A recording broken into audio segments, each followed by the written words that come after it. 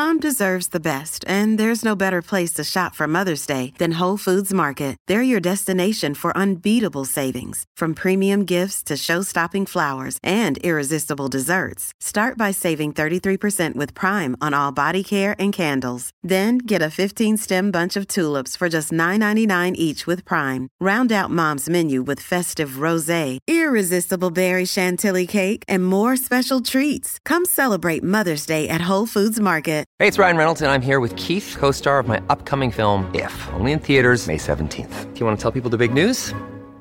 All right, I'll do it. Sign up now and you'll get unlimited for $15 a month and 6 months of Paramount Plus Essential Plan on us. MintMobile.com/switch. Upfront payment of $45 equivalent to $15 per month. Unlimited over 40 gigabytes per month. Face lower speeds. Videos at 480p. Active Mint customers by 531.24 get 6 months of Paramount Plus Essential Plan. Auto renews after 6 months. Offer ends May 31st, 2024. Separate Paramount Plus registration required. Terms and conditions apply if rated PG.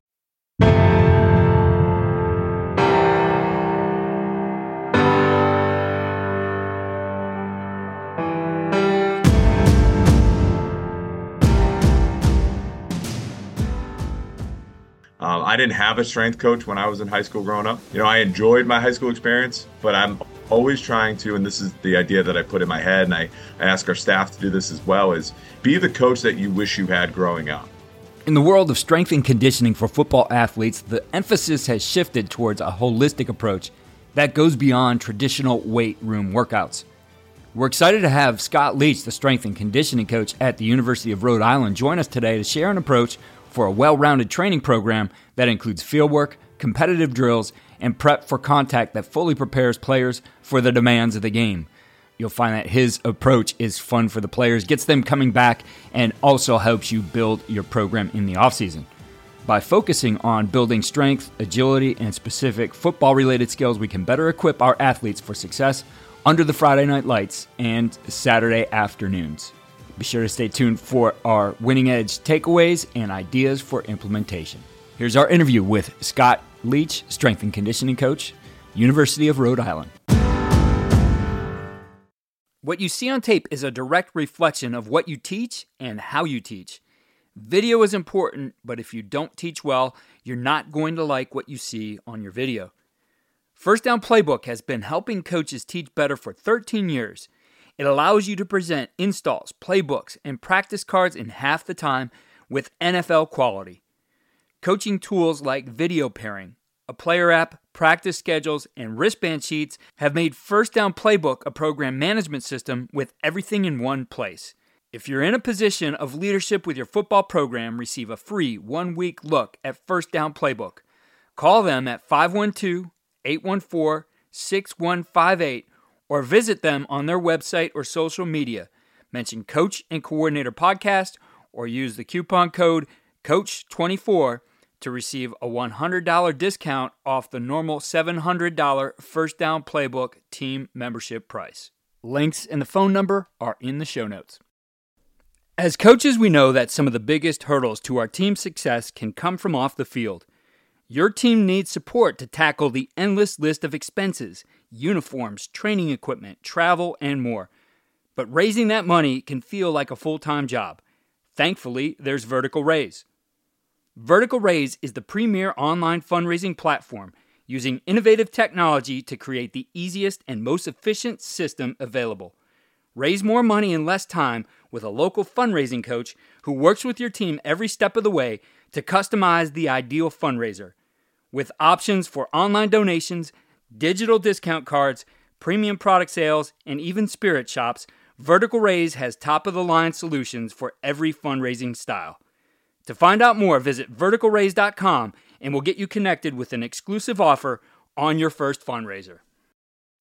A couple weeks ago, we had Scott Leech on as part of our clinic series and something he did for Lawrence First and Goal, and was really impressed by the way he was thinking about strength and conditioning in offseason, and especially some of the things he was talking about field work with your players. And so we're at the time of the year now, especially where if you have been restrained to the weight room because of the weather or, lack of space in your building, whatever you might be doing, I mean, it is time to start thinking about what can we do to get these guys truly ready for the Friday night lights. And while it is important to build strength, and we're not going to have them bench pressing on a Friday night. So we gotta look at all the different things we're going to do, and we're going to talk about the importance of making all of this fun and really keeping kids in your program. It's easy to lose kids today for a number of reasons, but if you have something that they love coming to every day, that's certainly going to help your efforts. So joining me is the strength and conditioning coach at the University of Rhode Island, Scott Leech. Scott, great to have you here. Appreciate you having me.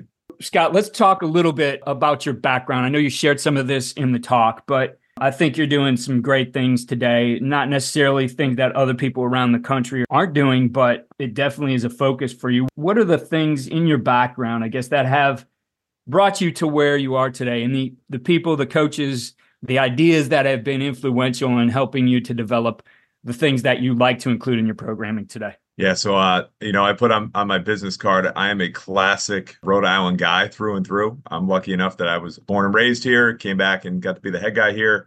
And if you ever meet people from Rhode Island, right, the smallest state, but we have the biggest chip on our shoulder. So I am constantly out there trying to be the underdog that overachieves, and I'm trying to just provide the best experience we can for our student athletes. High school football in Rhode Island is not the biggest thing in the world. Obviously, it does not compare to Ohio, Florida, Texas, and all that, but it's still there. It's still a thing. I didn't have a strength coach when I was in high school growing up. I enjoyed my high school experience, but I'm always trying to, and this is the idea that I put in my head, and I ask our staff to do this as well, is be the coach that you wish you had growing up. And I think we've all been through, especially I can't believe I'm saying it now. I'm getting a little bit older here, but us older coaches, like we went through those kind of dog day, 2-a-day, 3-a-day practices. I did that in high school. I did that in college as well. And I think we're learning now. I think we're having a better understanding of there's a better way to do things. I'm not saying that way was wrong. I think hard work is something that we don't do enough of these days. I think kids need to understand that. Expectations, accountability, those are things that kids these days struggle with. But there is a better way to do it, in my opinion. So I'm trying to share what I think is right. And I think a lot of people agree with me in terms of creating an environment that is fun, engaging, competitive, and it keeps kids in your program, because the best athletes are the ones that you've been training for 4 to 5 years, that haven't dropped out, that love what they're doing, that want to come back every day and do a little bit better the next time. So what do? They take care of themselves when they leave the weight room, when they leave the field. They're the kids that start eating better and they start sleeping better because they love what they do and they want to continue to get better in your environment. So it's kind of a holistic thing, right? We want to create the best experience possible. And when we do that, our athletes get even better, and that improves the experience. And then the whole thing just keeps improving from there. Definitely. I think you hit on something important there, is that, those guys in your program for 5 years. And I know, having coached at the high school level and trying to bring in those middle school kids into the off-season program. I mean, they were the ones, a little bit timid, and sometimes you lose some, they wouldn't show up the next day.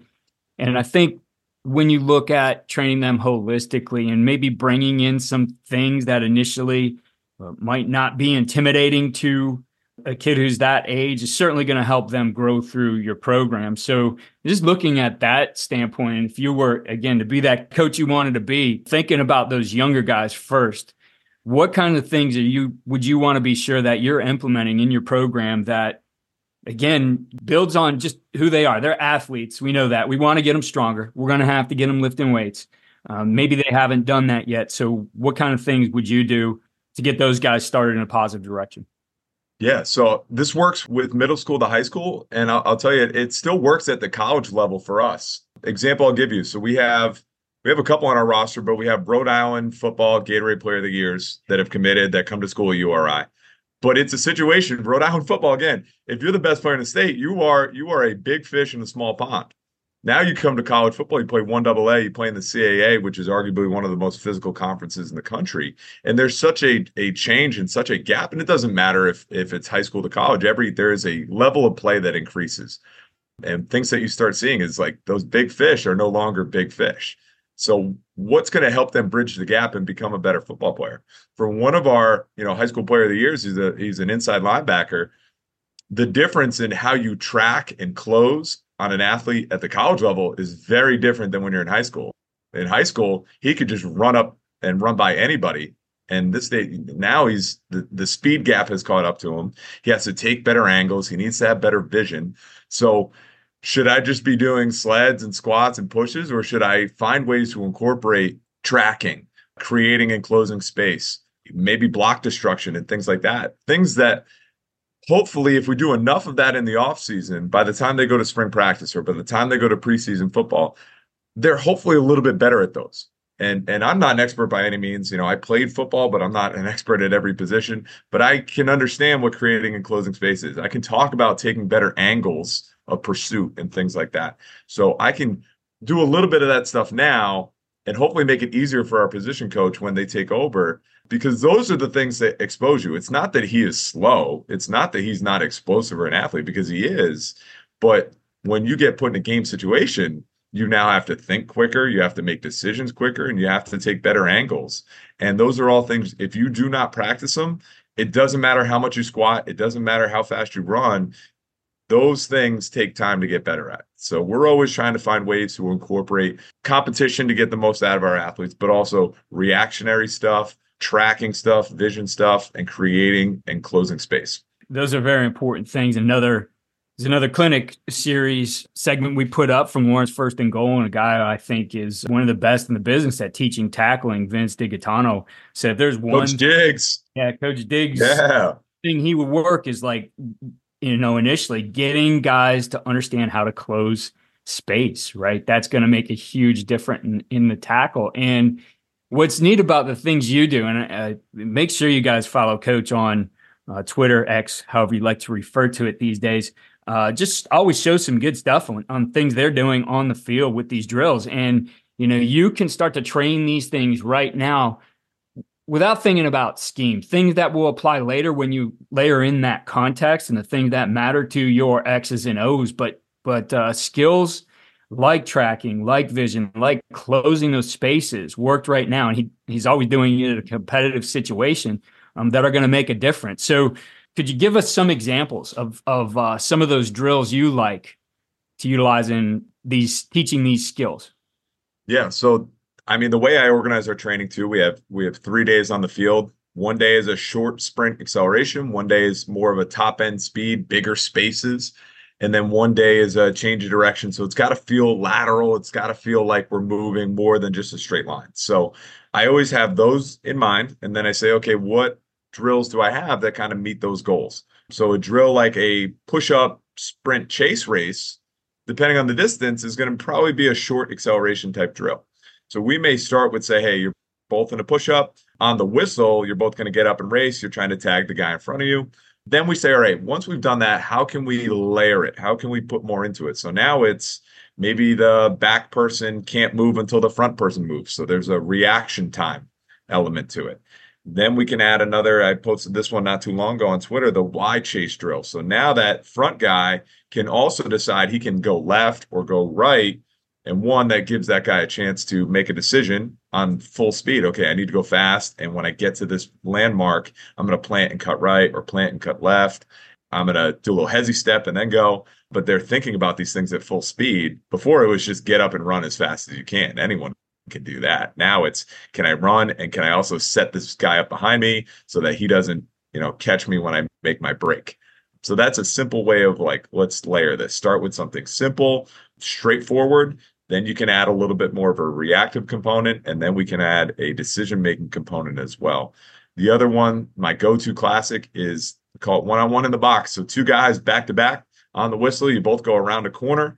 Some of our football coaches, I've seen it called three blind mice, where you have two guys versus one offensive guy, and you try and vice the situation. Sometimes we just do one-on-one so that we can see, can the defender close space? Right? Can they keep this person in front of them? If we have sidelines, depending on the situation, can they use the sidelines appropriately to their advantage?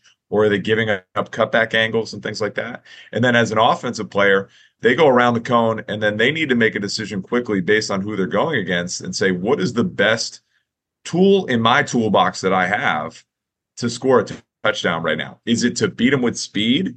Is it to set them up, decelerate, and then reaccelerate? Is it to potentially try and hit a cutback? Is it the second or third time through? If I've beat him with speed twice, maybe I've set him up for a cutback on rep number 3. So there are thoughts, and again, there's certain things like if you know you're going against a certain guy and you've watched him in line and he struggles with a certain thing, he can't defend end cutbacks, he over pursues. Now they're paying attention in line and saying, oh man, if I get that guy, I'm going to hit him with that. And then I'm going to come back this way. So for our guys, they love that because there's so much of that mental process going on that happens in football. Right. And then we can talk about, hey, he set you up right there, but you needed to continue to close space. You stop moving your feet as a defender. Next thing you know, you're going to get scored on. So, and then we'll do that. We'll do that in a square. And then sometimes we'll set that up as like, I love setting it up as like a bubble screen or an alley screen. And then have, your inside linebacker has to run out, and we'll do the opposite. We'll take a corner and they have to come in. So a bunch of different ways you can set that up. But again, I'm not an expert. I'm not a football coach, but I'm put them in situations that kind of look like football. It's close enough. We're always trying to ride that line of, it's the off season. There's no footballs out there. We're doing speed drills, but again, it should feel like football a little bit. And I'll tell you, we get better effort. Our kids go really hard on these sprints because they love to compete and they eat this stuff up. Do you get a bad rep every once in a while? Sure. Right. Somebody gets just absolutely shooken out of their ankles. It happens once in a while, but I think we get enough good, high quality reps in that it makes up for it. I've always been interested in the use of technology to make our jobs more effective, so I'm excited to continue sharing modern football technology with you here on the podcast. This innovative system leverages tendencies to improve self-scouting, game planning, and in-game decision-making at the speed of the game. Modern football stands out because it's a battle-tested platform used by teams at all levels, like four-time national champion Bishop Gorman, the five-time California state champion Folsom Bulldogs, six-time Texas state champion Lake Travis, Cal football, and the CFL's Grey Cup champions, the Montreal Alouettes. So book a demo today to see why these teams trust modern football technology. Visit www.teammofo.com/demo and mention Coach and Coordinator Podcast or use the coupon code CC10 to receive 10% off your first year. I've got a few follow-ups and some of the things you just said there. One, you did mention a little bit more scheme specific with, something like a bubble or a tunnel screen or something like that. So I'm sure you're looking, maybe even communicating with the coaches on what are some of the more difficult types of things that, require that athleticism. Those things, especially, before we got to talking, I said, a lot of what you do is train what happens after that arrow runs out, right? We draw that arrow on the page, but there's always a lot of stuff that happens after it. And we work hard on, all right, how do you run this line? How do you handle everything on this line? And there's certainly a lot of vision and decision in that. But after that line runs out, you got to go be a football player. And I know that's some of the things you're developing too. So scheme specific or concept specific, what kinds of things do you feel are very difficult that you can get better at, that you can help your team get better at, even though you're not teaching the schemes around them? Yeah. So, I lean on our coaches here and I'm always putting drills in front of them and saying, hey, what do you think about this? What do you think about that? How could I make this drill a little bit more applicable to us in our situation? So an example being our inside linebackers don't need to get out in space as much, right? They need to shuffle, fall, and potentially fill gaps. So when we do things with them, it's, can we set up a drill where they have to shoot the correct gap? So I've seen the classic, right? Turn around and you have to sprint and you have, let's say you have two or three other teammates and they block three of the four exits and you have to sprint through the last exit. So an example like that. And then we may put a ball carrier on the other side and you have to, trace and follow the ball carrier. So, but our outside linebackers need to get out in space. So yeah, they're going to be in that bubble screen, that tunnel screen drill just as much as the DBs and the wide receivers. I'm always thinking about what stances and starts can our guys come out of. So, our tight ends, we actually had this issue last year. We had a wide receiver. They put him in the H-back a lot and started getting groin issues because he was doing so much out of his wide receiver stance. And then they moved him to this like hybrid H-back role and everything was out of a 2-point square stance that he was so used to the other way that he was actually developing some groin issues because he was like, I am not used to getting down in this 3-point stance and all that. And so it's like, can we make sure that we're doing things that look like our position in terms of stances and starts and putting them in the right drills. Another example is I posted a drill the other day. I stole it from Michael Gregg, who's the strength coach down at Harding University. They just won a national championship. They're a triple option team. And the way he set the drill up was both guys had to go on this little bit of an arc to start it off. And it looked like A-backs and triple option because they're a triple option school. And I'm like, it's got to be kind of the reason why. Now, for those guys in the triple option, it makes sense, right? Kind of arc this thing, or, it's a toss kind of steps. But then for our offensive line, I looked at it and said, hey, I know you guys skip pull, right? So let's do a skip pull to start, and then it's a race and chase from there. So for them, adding a way to incorporate something that they do at practice, something they should be working on, and we can incorporate it into our drills, makes that drill a little bit better. Could I do it just by saying, hey, turn and run and go? For sure. But just a little bit of that makes it feel a little bit more applicable for them. The other thing I would say too is for your bigs, don't get me wrong, I love doing one-on-one in the box with them because they get to unleash their creativity that they don't really have a lot of, but they think they do. If you've worked with any lineman, they all think that they should be ball carriers. But we do a lot more of the contact prep stuff. I have some talks lined up here real soon about that. And we try and do contact prep, try and get them in situations where they're hands-on, where they have to actually move bodies, and then they may have to move bodies and track something if they're a lineman, right? Track the second level defender. If he goes left or right, one of you has to branch off and go get him. And then for our D linemen as well, right? Contact prep, and then also hands.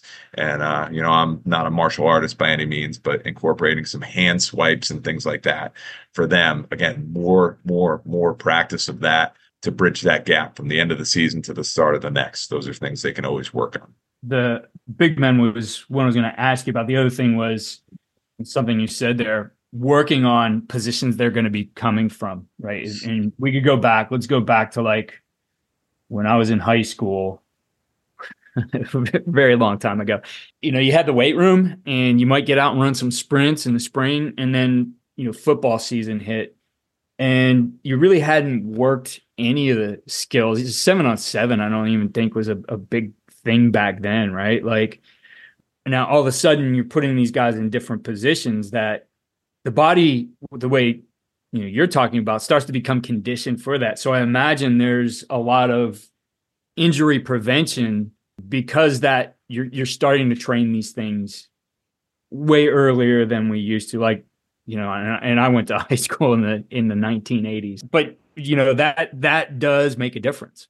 For sure. So with contact prep and things like that, we talked about when you put a helmet on for the first time after taking some time off, right? You're sore for a couple of days putting the helmet back on and moving around with it. So what did we start doing? We started doing more neck training, right? So that our neck wouldn't be as sore when we put a helmet on. What still happens?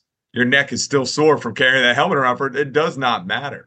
But if you put yourself in situations, same thing for our offensive linemen. Like if you don't move a body, you can push as many sleds as you want. You can lift as many weights as you want.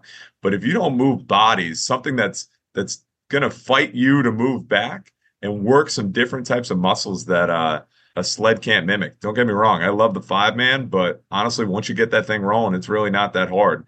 It's different than a body sitting in the A gap that doesn't want to move, and you actually strain and drive and get some leverage on that thing. There's a different type of muscle, different type of pattern that works. We all have those kids that can bench, well, maybe not all of us, but some of us have those kids that can bench 400 and they can move the sled for days, but then they can't move anybody out of their gap. So things like this contact prep, one, it reduces the amount of soreness they're going to experience by the time they do go to preseason camp. They're a little bit more conditioned for the task that they need to do, which is move bodies.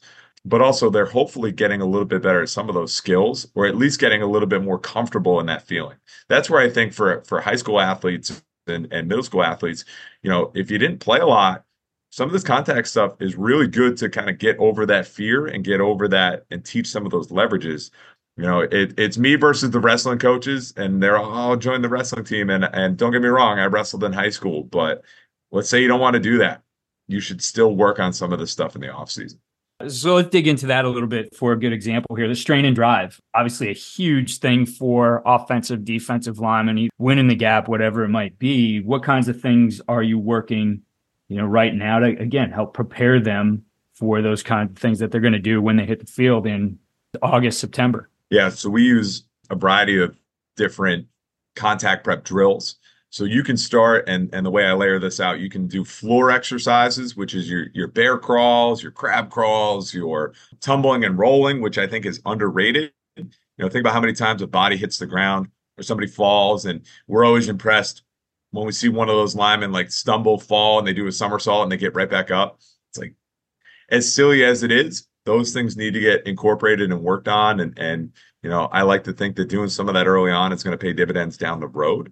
So we go from that to partner stuff. So it might be bear hold partner pushes. It might be overhooks and underhooks. It might be, we tend to, as we get closer to the season, we'll do more long arm or one arm type stuff. We'll do lateral stuff. So it's a almost like a double team block where it's lateral push to move. I got a list over here on the side. And then from there, our big guys are usually either chest to chest, hip to hip, shoulder to shoulder, a little bit more body on body. And then for our skill guys, not saying they can't do these things, right? Because I want my wide receivers to be able to block on the perimeter, but we'll do more things that also involve wrists and hands. So it might be I grab one wrist, you grab one wrist, and we're both trying to touch the other guy or poke the other guy. We've done the same one where it's each guy grabs a wrist. There might be a tennis ball in between the two of them, and they're both fighting to grab that tennis ball. So things that involve the wrists and shoulders, again, for the skill guys, a little bit more away from each other makes sense. But also, I think it develops some of that shoulder strength and some of that resiliency, you could say, that don't get me wrong, I love bench press, but that's not enough. They need to do some task and football specific things to get stronger. I don't want to leave it out of the mix, and I'm sure your special teams guy has a lot of things he'd like to see worked. Those big space plays, guys running around having to find a body to close the space on and block or avoid a block or make the tackles, etc. A lot happens there. What kinds of things, I guess, are really incorporated to help start to develop those kinds of skills? And probably, as coaches are watching it, they could see, this guy might be able to be pretty good for us on teams. Yeah, so I love special teams, and I love watching special teams practice because a lot of those drills, I watch them and I go, all right, we can easily add that into what we do for our off season and summer training. So one of our favorite drills is guy runs down like it's punt. So he gets down there, he runs, we'll set up a hoop. He gets to choose. I go one way or the other around the hoop. And as they go around the hoop, we have a punt returner on the other side. They're allowed to leave as that guy reaches the hoop. So you need to be able to run fast to be on special teams. That's step number one. Number two, you need to be able to control that and slow down, because no one cares how fast you run if you run right by the return man. So you need to be able to slow down and control that speed. And then three, you need to be able to create close space. So we'll have this drill, we'll have guys rip down their full speed, and then they need to slow down and stop because this return man's either going to go left or right. And we're trying to not get beat by the return man. Now, for our return man, this is a very lateral drill. It gives them an opportunity to be creative. But at the same time, if you're the punt return man, there's not a lot of options for you, right? It's a left, it's a right, and you got to get out of there and try and get positive yards. So we'll do some drills like that. And then sometimes we'll set up drills where they're running down and we'll set up a guy with a shield or hold something and they turn. So now you have to kind of react off this guy and change your path accordingly. Things like that. How quick can you make decisions at full speed? Because special teams is probably the fastest you'll go in a game, unless you're on a breakaway touchdown or something like that. Usually on a breakaway, you start slowing down anyways. So special teams is usually the fastest. So those decisions need to be made at full speed. You can't do special teams. You can walk through special teams or go full speed through special teams. I don't think you can do 75% on special teams. The decisions need to be made quickly. And if you don't train that, that's when you start seeing errors. You see the same guys get blocked over and over on special teams because they can't make those decisions fast enough. I know you laid out how the week works for you in 3 days, and one of these specifically being related to the field work. I think it's important to discuss volume here, especially if you're just getting started with this and how this ramps up to the start of camp. So what kind of considerations should coaches be thinking about is in terms of the volume that they're going to put on their players here as they get going? Yeah, so I'm a fan of Tony Holler. I think the less is more approach is definitely better than what the other coaches do of too much. I would rather underdo it and have them feeling fresh. And, the thing I always say, I'd rather underdo it and have our guys chomping at the bits on Friday night or Saturday night than overcook them and then have to spend Friday and Saturday trying to massage them, trying to love them up and trying to get them, ready to go on Saturday. I'd rather have them foaming at the mouth. So less is more. But that being said, going into August and preseason camp, you need to work them up to a certain amount of volume. So you can't be scared of doing some work. And I think when you do drills like these competitive drills, these reactive drills, these one-on-one, kids will sit there all day and do them. Like they love to go against each other one-on-one. So what I try and do is we had some GPS units a couple years ago. We looked at some of the data and, there's a lot of walking. And as much as coaches don't want to admit it, there's a lot of walking and standing around at practice. I'm not necessarily focused on that. I like to think that between all of our workouts, between some of the extra 7-on-7 that our guys do and things like that, that they're going to get enough of the slow stuff. Let's make sure that we do as much high-speed stuff that we need to in a week. So we looked at the numbers, and in a week, the most we ever really worked up to during the season was about 2,000 yards of high-speed sprinting. And I could be wrong on that. I have to go back and look at my charts. But we use that number, and then we kind of work our way backwards from there, usually jumping about 10% a week. So how do I set that up? Because it's not perfect, right? If you don't have GPS units, like I don't currently have GPS units, so a lot of high schools out there, you don't have those either. Take a look at your drill, you set it up and say, okay, roughly how much does somebody run? So if we do a 10 by 10 box and we're doing the 1v1 drill, they're going to go around the cone, come back in. So that's about 10 to 12 yards right there. Hopefully they score. So we're saying that's about 15 yards of sprinting in that drill if they do it correctly. Now, if we know that's 15 and we know we want to get to a certain number, we just add it up from there. So maybe we want to do 6 reps that day. So 3 on offense, 3 on defense. And I'm just tallying all these up as well. So we might have that as one station. We might be doing some chain resistant sprints or some sort of teaching drill. So there's going to be some acceleration, high speed volume added in there. And then sometimes in the summer, I do still supplement with conditioning, but it's very high intensity. It's 7 to 10 second sprints, usually about 25 to 30 seconds rest in between, just to make sure that we're getting to that number. I want to say it was 2,000 was our kind of average number across all positions of high speed yardage we want to get to. If we hit those numbers, I feel really confident that they're going to be able to handle the first couple of days of practice. Awesome. Those are some great guidelines there. As we finish up here, Coach, I know you have some resources out there for coaches. I wanted to be sure that we shared those here on the podcast. Where can they see some of your stuff? Where can they learn more beyond following you on Twitter? Yeah, so Twitter. Instagram is probably a little bit more just the highlights. Like I love to show off our guys and show off some of the training stuff we do. Twitter, I try and educate a little bit more. But on both of those, on those pages, I have I call the Gridiron Warrior program, but it's basically that 3-day layout, and you can use it in the off season, you can use it in the summer. But what does that look like from not just the competitive stuff that we talked about, but what does your acceleration look like? How does top speed layer into this? How does jump training pair up with what you do for speed training? Because I think you need to do the right jumps on the right days to pair those things up really well. And then also, what does our conditioning look like? Because we talked a little bit about contact prep. We talked about these competitive drills. How does all of that fit in? So it's 3 days of speed work, and we typically do that before our lifting. So 3 days of speed and then 2 days of conditioning.